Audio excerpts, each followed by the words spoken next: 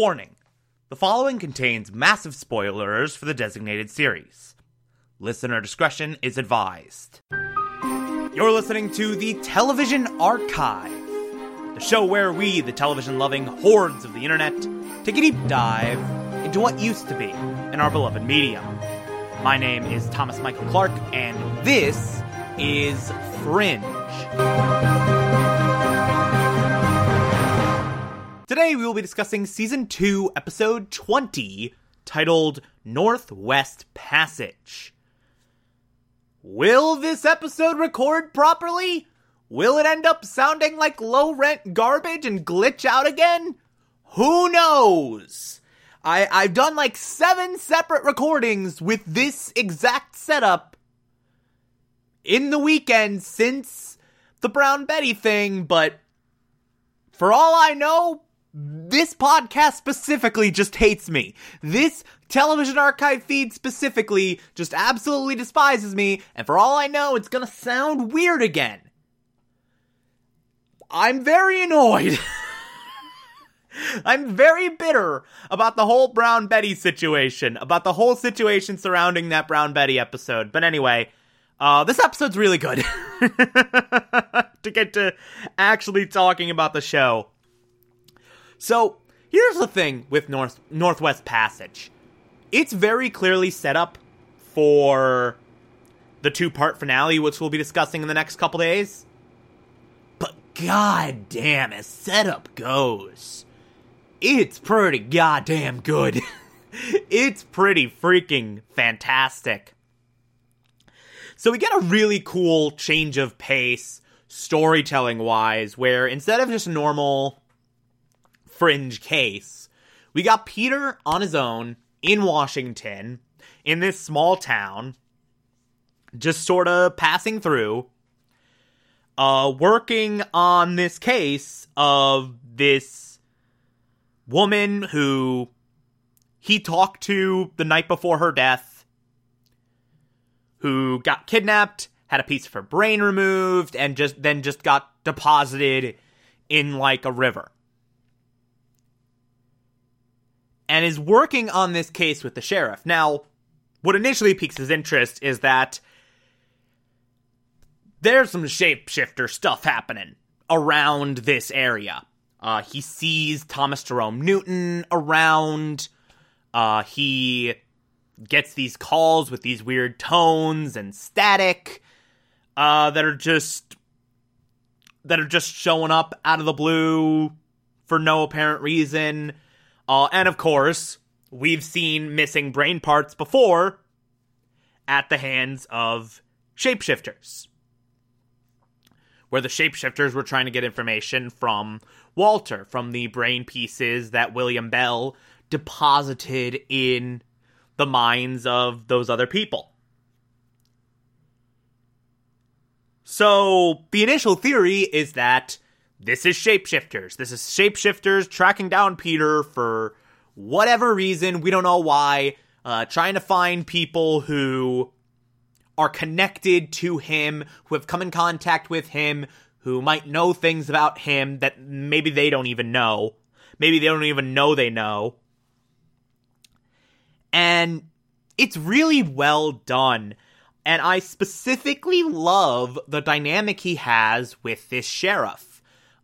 This sheriff and Peter have a really good rapport. They establish a really great character dynamic here. Quite honestly, there's a part of me that's very, very sad we never saw more of this character after this episode, because she's very compelling. She is really cool.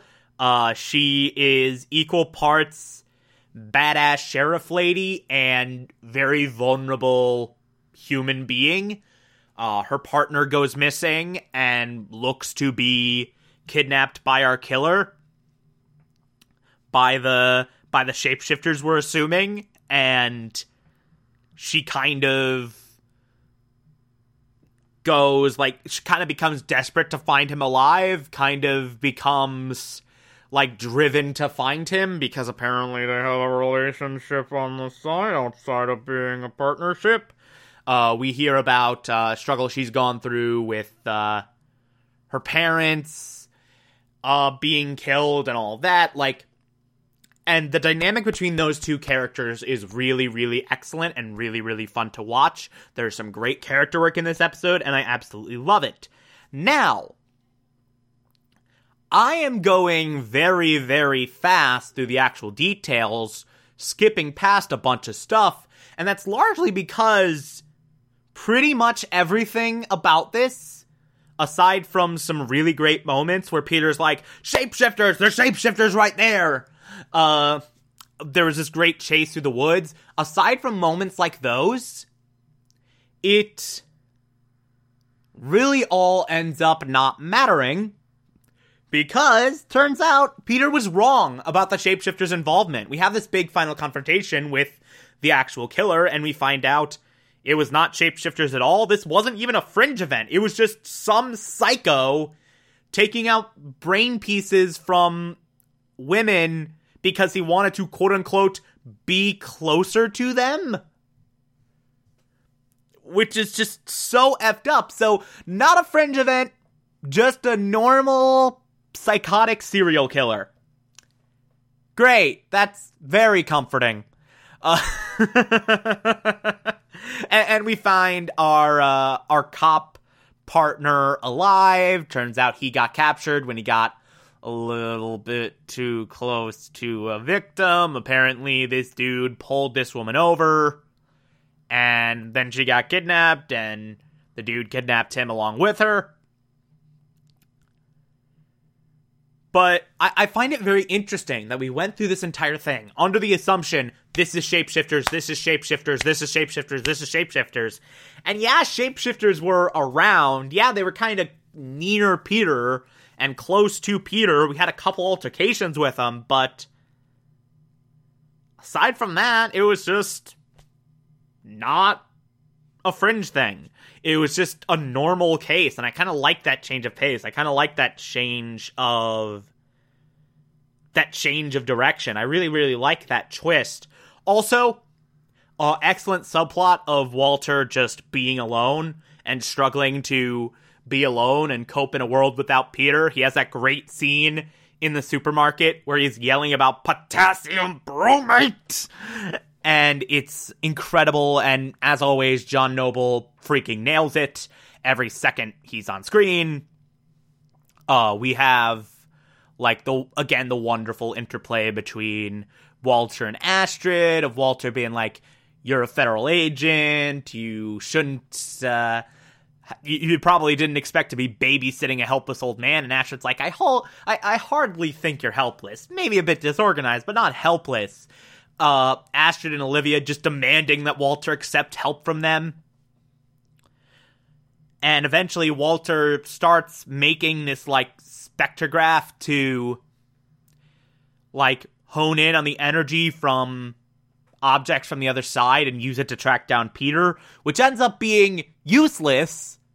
A, because Walter messes with the numbers because he's afraid that Peter won't forgive him, and B, because Broyles had already talked to Peter and knows where he is, and eventually, after being pressed by Olivia, tells her, hey, he's in Washington. Yeah, I told you that. I said I wouldn't, but, you know, he's in Washington. And then Olivia and Walter, like, start going across the country to get Peter. And then we get this fantastic ending where Peter's in his motel room. Thomas Jerome Newton shows up. There's, like, a 2-second standoff where Newton's like, hey, Peter, calm the hell down.